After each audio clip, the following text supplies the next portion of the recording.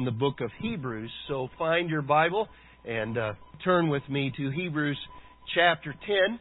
We are getting toward the end of this great book, and it's been an awesome study so far, but we're in chapter 10 today, and we're going to read verses 1 through 18 of Hebrews 10. So after you found that, why don't you stand with me? Let's honor the Word of God. Let's read it together.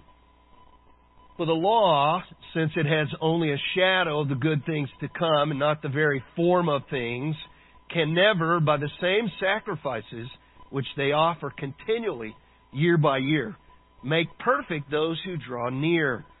Otherwise, would they not have ceased to be offered? Because the worshippers, having once been cleansed, would no longer have had consciousness of sins.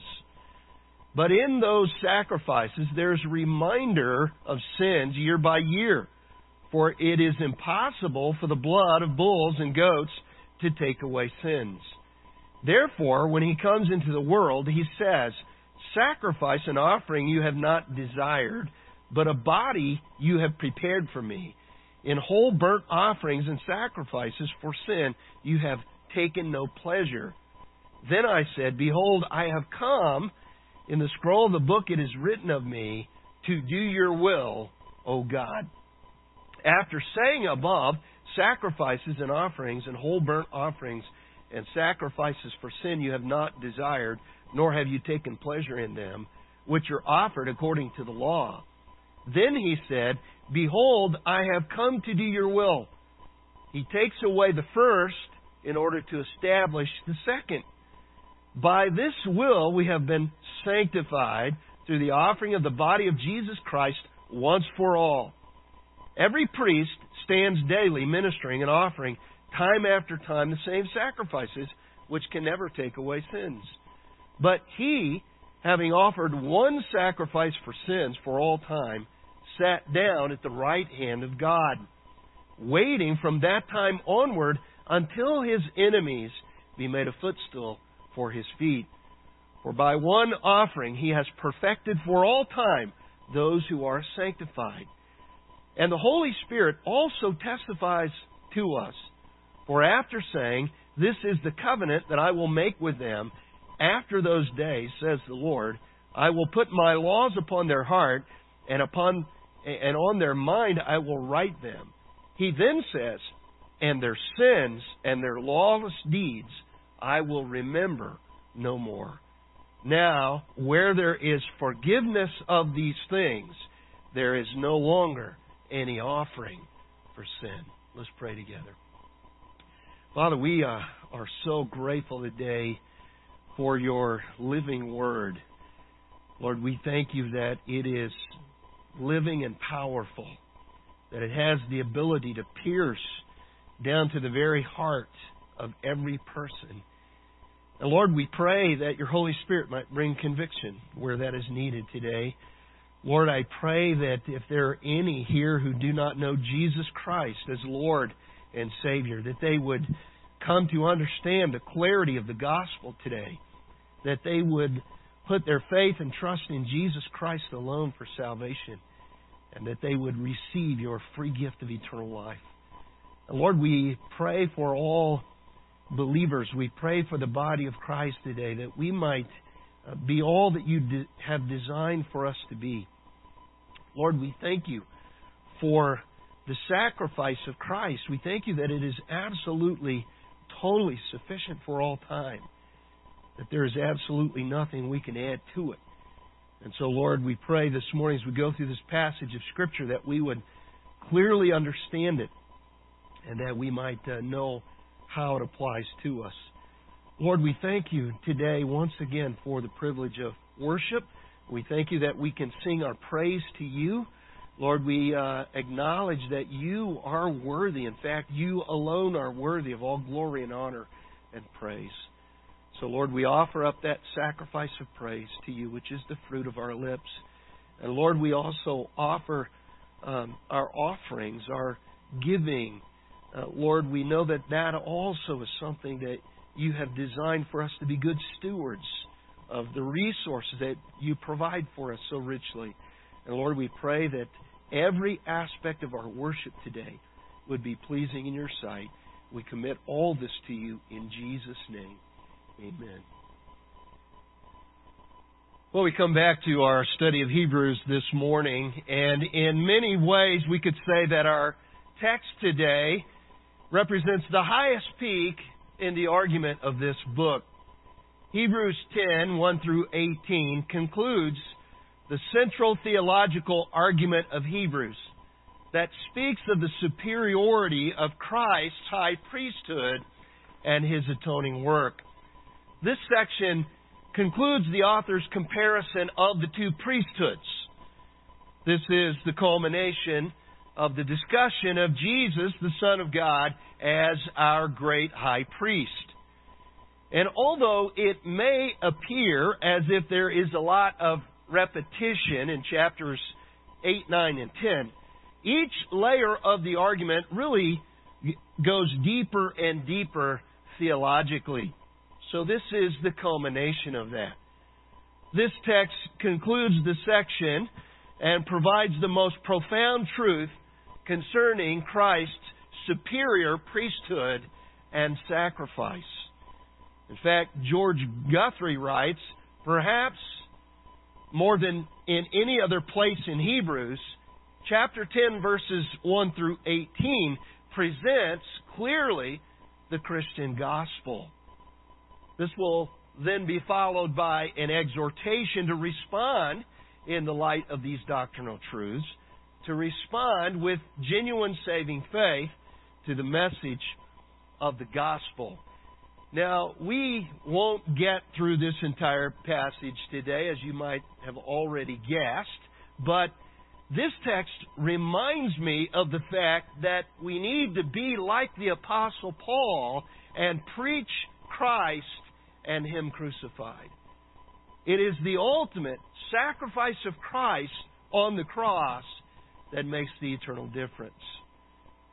By the way, that message is not being preached today in all parts of the so-called church.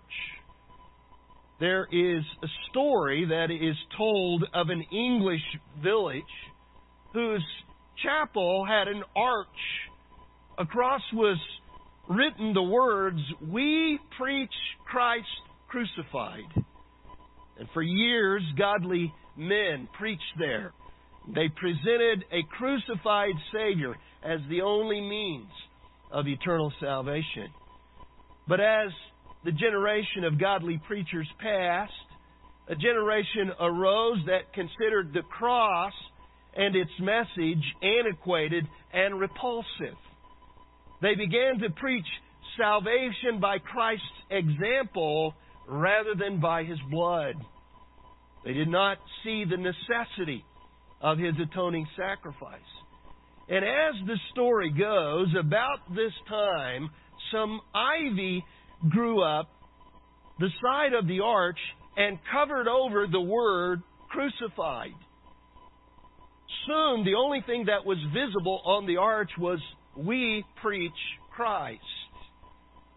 Then the church decided that its message need not even be concerned with Christ.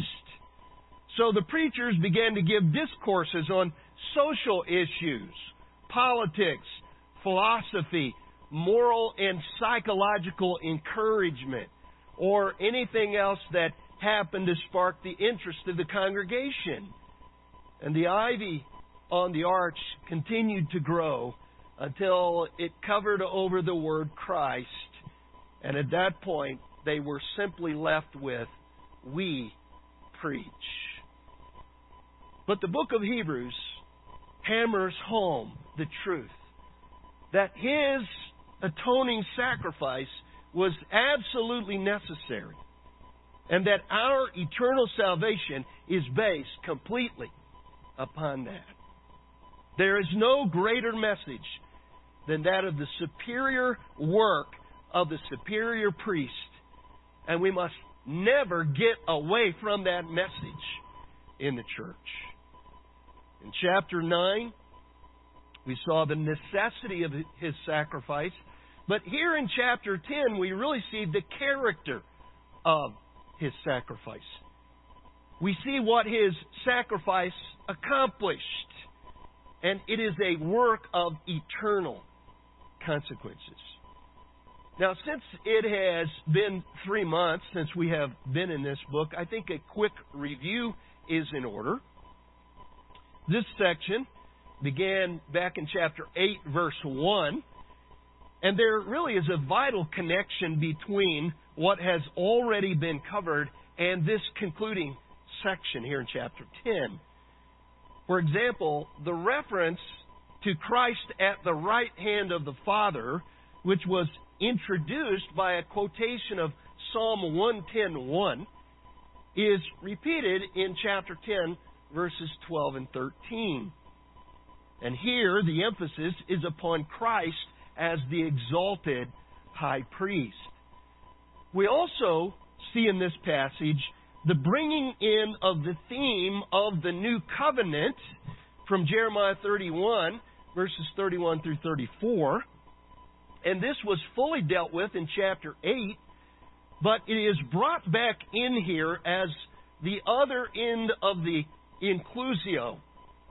This is like a bookend that shows the completed work of the new covenant. In all of this, we have seen that Jesus Christ is far superior to the Levitical priests, and that His sacrifice is far superior to the daily sacrifices or even the annual sacrifices on the Day of Atonement. And the inauguration of the new covenant is, as we've seen, the fulfillment of the old. The shadow has been replaced by the real thing. So with that in mind, let's move now into the text. And he begins once again by reminding us of the ineffectiveness of the shadow. The ineffectiveness of the shadow. Look with me at verse 1. For the law, since it has only a shadow of the good things to come and not the very form of things, can never, by the same sacrifices, year by year, which they offer continually, make perfect those who draw near. This is a decisive conclusion here. The law cannot make perfect the sinner. It was never intended to. It was only the shadow of the form of the good things to come, which of course is the new covenant. And we've already seen this, but we're reminded of it here. The shadow is not the real thing.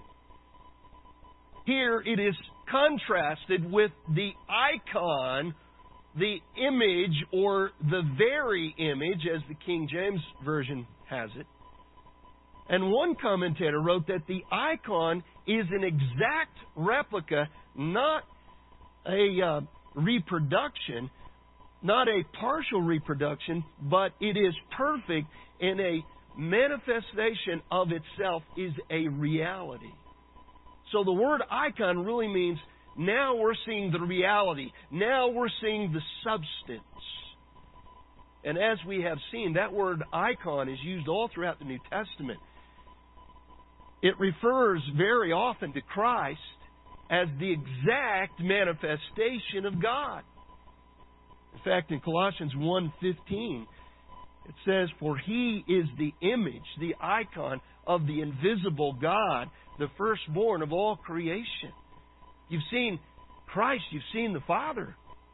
He's the exact manifestation of God the Father. In 2 Corinthians 4:3 and 4 we read, "And even if our gospel is veiled, it is veiled to those who are perishing, in whose case the God of this world has blinded their minds of the unbelieving, that they might not see the light of the gospel of the glory of Christ, who is in the image, icon of God." He's the exact manifestation of God.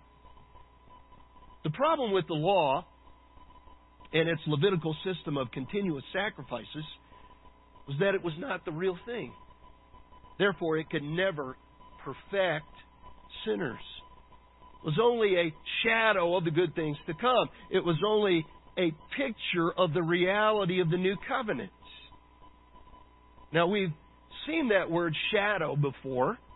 It's used again here. It indicates something that is merely an outline or a silhouette or a vague symbol without any real substance. It's something that points to the real thing, but it's not the real thing itself.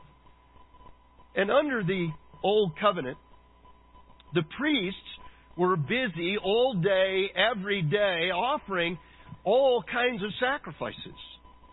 But these sacrifices were not able to totally perfect for all time those who were trying to approach God. The best these continuous sacrifices could accomplish was a temporary covering for sin. They could never provide a full and complete atonement for sin. They were never able to provide full and complete access to God. They could never fully and finally cleanse the conscience of men. And even those sacrifices that were made by the high priest on the Day of Atonement could not accomplish this. And yet that is exactly what was accomplished by the establishment of the New Covenant. The old system was never able to save eternally the sinner, but the New Covenant could. The shadows could only reflect the realities of the good things to come. They could only point ahead to the benefits and the privileges of the New Covenant.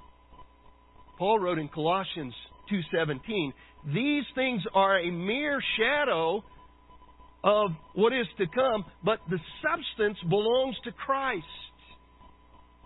What are those good things that he said were to come under the New Covenant? Well, things like absolute forgiveness, peace with God, full access to God for all eternity, a clear conscience, the removal of the guilt of sin, eternal security based on the grace and power of God, and many, many more.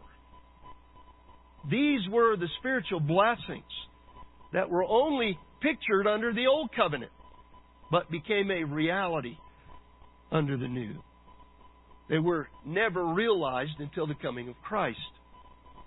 The Old Covenant system was a mere shadow without substance. And as John MacArthur points out, modern Judaism no longer even has much of the shadow left. Yes, they do celebrate certain feast days, but the temple is gone, all the sacrifices are gone, the priests are gone, there's not even a shadow left.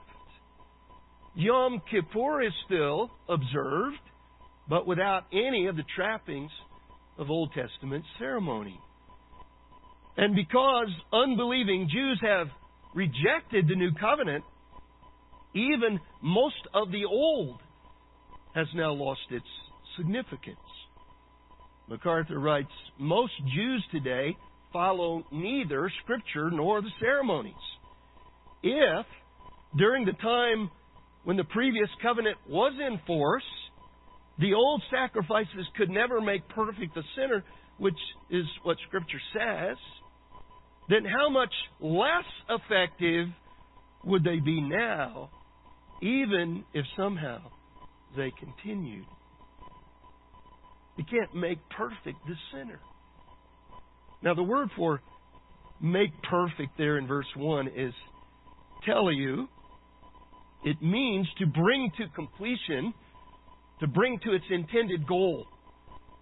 The intended goal of the Old Covenant pointed to access to God. But it can never accomplish that. It can never grant men permanent and complete access to God. It took the New Covenant to accomplish that. And the author of Hebrews stressed that reality here by talking about the futility of sacrifices that were offered year by year. The priests, under the Old Covenant system, offered animal sacrifices continually, but these could never perfect sinners. Listen, you can pile shadow upon shadow upon shadow, but it still does not result in substance. It's kind of like multiplying by zero. You can multiply over and over again, but it doesn't increase the value at all. So why in the world did God go to all the trouble to establish the Old Covenant with all its shadow ceremonies and shadow rituals and shadow sacrifices? The reason is because it was important in pointing to the real thing.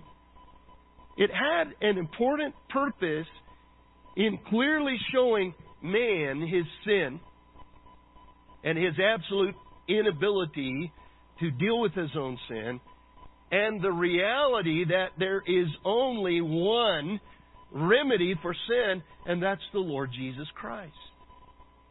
The Old Covenant was very valuable in pointing us to the New Covenant. The shadow was needed to help us see the substance. It was needed to show us that there is now, in fact, a way to be made perfect or complete spiritually, and that is through the Lord Jesus Christ. It was needed to show us there is now a way of full and complete access to God through the gospel. Going down to verses 2 and 3, he asks a question here. Otherwise, would they not have ceased to be offered? Because the worshippers, having once been cleansed, would no longer have had consciousness of sins. But in those sacrifices, there is a reminder of sins year by year. Animal sacrifices could temporarily cover sin, but they could never take away sin permanently. As a result, they could not cleanse the conscience. They could not take away the sense of guilt that comes with sin. The word for consciousness there has to do with man's innate awareness of wrong in his life and his sense of guilt because of it. God has built that into every person. But the Old Covenant system could not cleanse the conscience of men. If the old sacrifices under the old system had been able to cleanse the conscience, then they could have been ceased to be offered because they would have sufficiently dealt with sin. Once the sin was dealt with, they would no longer be necessary. But the fact that they continued over and over again, year by year, just served as a reminder that the sins were still there and the guilt was still there. In other words, the old sacrifices not only did not remove sin, but they also served as a constant reminder that they had no ability to remove sin. The covering of the sin was only temporary. It lasted only until the next sin. But the sin kept coming, and so the sacrifices had to keep coming as well. Old Testament believers were never freed from the presence and awareness of guilt, or consequently from the anxiety and the tension that guilt creates. There was no freedom of conscience under the Old Covenant system. And by the way, on a technical point, if you are aware of some of the debates over the dating of the book of Hebrews, these verses indicate that the sacrifices in the temple were still going on when this book was written. And that argues for an early date for this book. It was probably written before 70 AD when the temple was destroyed That's just a technical point here. But the primary weakness of the old sacrificial system was that it could never permanently cleanse the conscience because it could never permanently take away sin. The word for cleansed there in verse 2 is in the perfect tense, so it means to cleanse once and for all. It couldn't do that. The old covenant could not do that, but the new covenant could.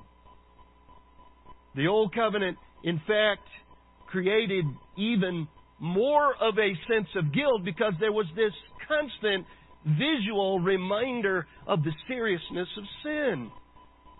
There was a river of blood flowing from the temple every day. And the very repetition of these sacrifices proved their ineffectiveness in dealing with sin. If they had had the ability to deal with sin and guilt, then those sacrifices could have stopped. But they couldn't, because they didn't have that ability. We'll go on to verse 4. For it is impossible for the blood of bulls and goats to take away sins. The shedding of animals' blood cannot take away the depravity of the human heart. The word for take away there in verse 4 is the Greek word aphario. It is used only one other place in the New Testament in regard to sin, and that is Romans 11, 26 and 27. And there, Paul quotes the prophet Isaiah saying, "The deliverer will come from Zion, and he will remove ungodliness from Jacob. And this is my covenant with them when I take away," there's your word, "their sins." Paul says, coming a day, he's quoting Isaiah, there's coming a day when the new covenant will be inaugurated, and then God will take away His people's sins. The reference to the new covenant. With the coming of the new covenant, sins would be completely taken away for good, which is something the old covenant could never do. The removal of sins under the new covenant is a decisive, perpetual cleansing of sin. It speaks of a full and final cleansing of the conscience and a full, ultimate access to God. Now, so far so good, but we need to be very careful with this text, because there have been some interpretive flaws by teachers and preachers in this passage of Scripture. And I just want to point those out before we carry on, because we need to avoid these traps. One of those comes from the contrast between the Old and New Covenants in regard to the cleansing of the conscience. We saw in verse 2 that the author of Hebrews speaks of the old sacrificial system's inability to cleanse a sinner's conscience permanently. And his argument, as we saw, is that if the sacrifices of animals could have cleansed the conscience once and for all, then the worshipers would no longer have felt guilty for their sins. And someone then might immediately contrast this with the new covenant and might conclude that under the new covenant, Christians should never feel guilty for their sins. But this presents not only a theological problem, but also a pastoral one. Even Christians under the new covenant sometimes feel guilty for sin. We don't stop sinning and become morally perfect the moment we become Christians. Now, certainly the process of sanctification should begin at that point, and then we should become progressively less sinful, but Christians still have to deal with guilt at times. If we communicate in any way that those under the new covenant should never feel guilty that we have misinterpreted and misapplied this text. It's clear from many passages that call upon Christians to repent of sin and to confess sin in the New Testament that those under the new covenant do not attain sinless perfection in this life. In fact, the Apostle John wrote to believers, if we say we have no sin, we're deceiving ourselves and the truth is not in us. The difference, though, under the new covenant is that our sin is ultimately paid for. And even if we feel guilty at times, sin has no ability to condemn us eternally. John MacArthur wrote, "The forgiven sinner is not insensitive to sin, but he knows he's forgiven in Christ and is thereby delivered from the fear of judgment." One of the greatest joys of the Christian life is to know that there is now, therefore, no condemnation to those who are in Christ Jesus. That's Romans 8:1. And as I'm sure you know, Romans chapter 7 gives this long discourse about Christians battling the flesh. And he talks about the fact that we as Christians continue to struggle with sin. But in an ultimate sense, it can never condemn us because our sins are covered permanently by the atoning blood of Christ. So again, we should be careful here that we don't give the false impression that under the new covenant, Christians should never feel guilty for sin. Biblically, that is not true, and that creates pastoral problems as well in our congregations if we even imply that. Now, another interpretive pitfall is closely associated with that. It's connected with the word for make perfect in verse 1. It is clear from verse 1 that the law and all its continual sacrifices can never make perfect those who draw near. This is contrasted with the new covenant in verse 14. For by one offering he, Christ, has perfected for all time those who are sanctified. The problem, though, has been with the way some have interpreted and applied the concept of perfection. If we apply a modern concept of perfection, we will likely be either shocked or confused in this passage. Because most Christians are keenly aware that they are not perfect, meaning without any sin, although I have talked to one or two who thought that. Most Christians are keenly aware of their sin. In fact, if there is anyone who ought to be aware of his or her own sin, it ought to be a Christian. And the truth of the matter is, the more faithful and godly a person is, the more keenly aware of his own sin. He has a better knowledge not only of his own sin, but also the holiness of God. But what we must understand is that the author of Hebrews is using the concept of perfection in a totally different way. The Greek word that is used here means complete, whole, adequate, or having arrived at a desired end. The perfection that we experience under the new covenant is what we would probably call positional righteousness. Or as Guthrie writes, we have arrived at the end that God desired to accomplish through His Son's death on the cross. Our eternal salvation is secured forever, even though we may continue to battle sin in this present world. Now, maybe the best way to clarify the reality of the impact of the new covenant is to say that under the new covenant, we have already been freed from the penalty of sin. We are progressively being freed from the power of sin. And one day we will be freed from the presence of sin. That's called glorification. One day we will experience perfection in the modern sense of the word. But it won't be in this life. It won't come until we're glorified in the presence of Christ.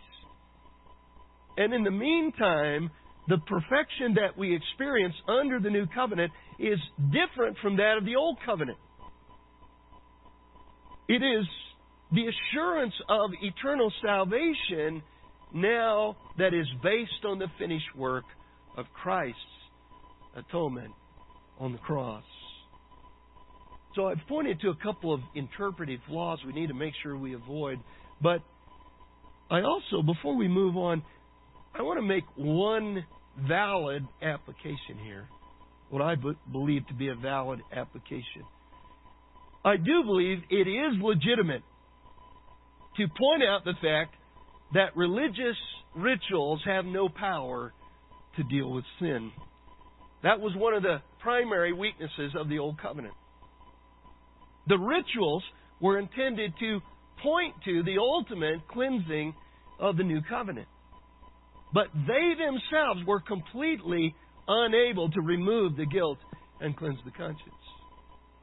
In the same way, even today, there are millions of people who are depending on religious rituals to take care of their sin. Listen, that never works.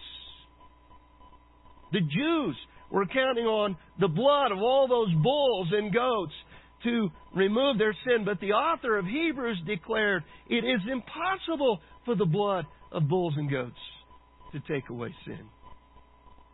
Religious rituals can never deal with sin.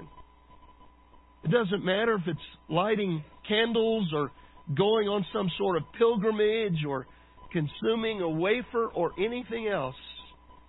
There is only one thing that can deal with our sin, and that is the shed blood of the sinless Son of God.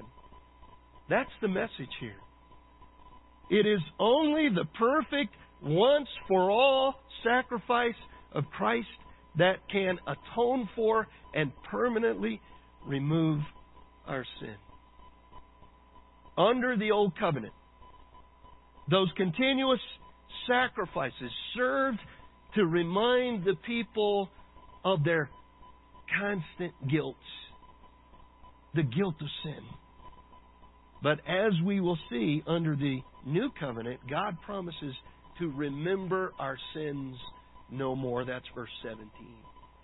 To completely remove the guilt of our sin. And unlike the Old Covenant, the New Covenant has nothing at all to do with religious rituals.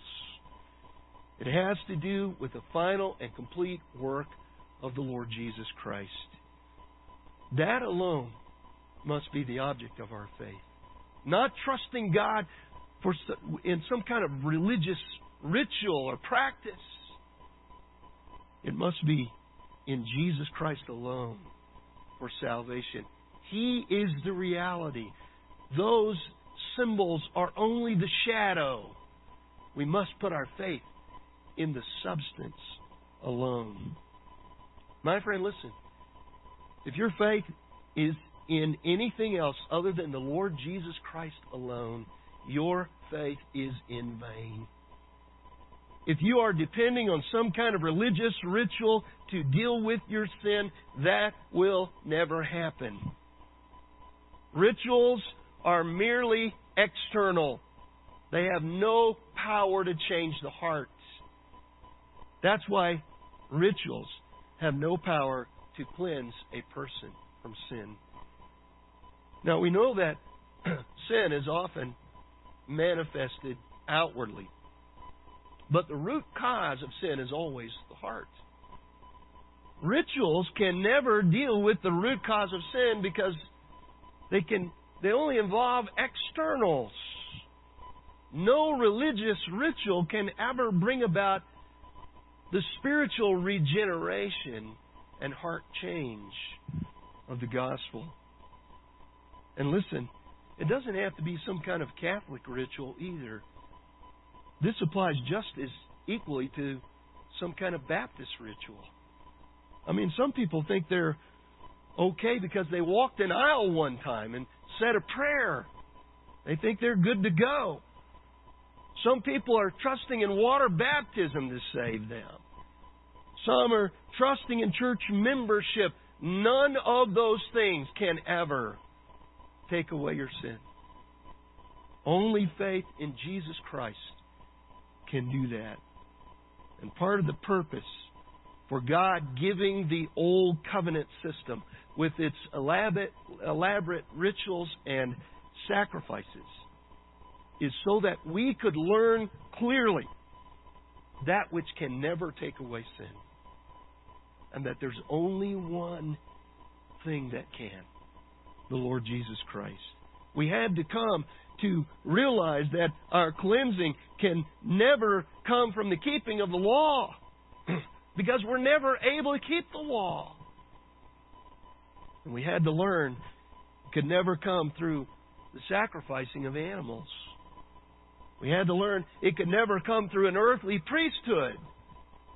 We had to learn that it could never come from going to a certain place or doing a certain thing. It's not about that. We had to learn that it can only come through a person, the Lord Jesus Christ. Well, I intended to get further than this today, but we'll come back and pick it up here next time. Let's pray together. Father, we ask that you would just, by your Holy Spirit, help us to understand the seriousness of these truths. The insufficiency of the old system, the insufficiency of any religious ritual,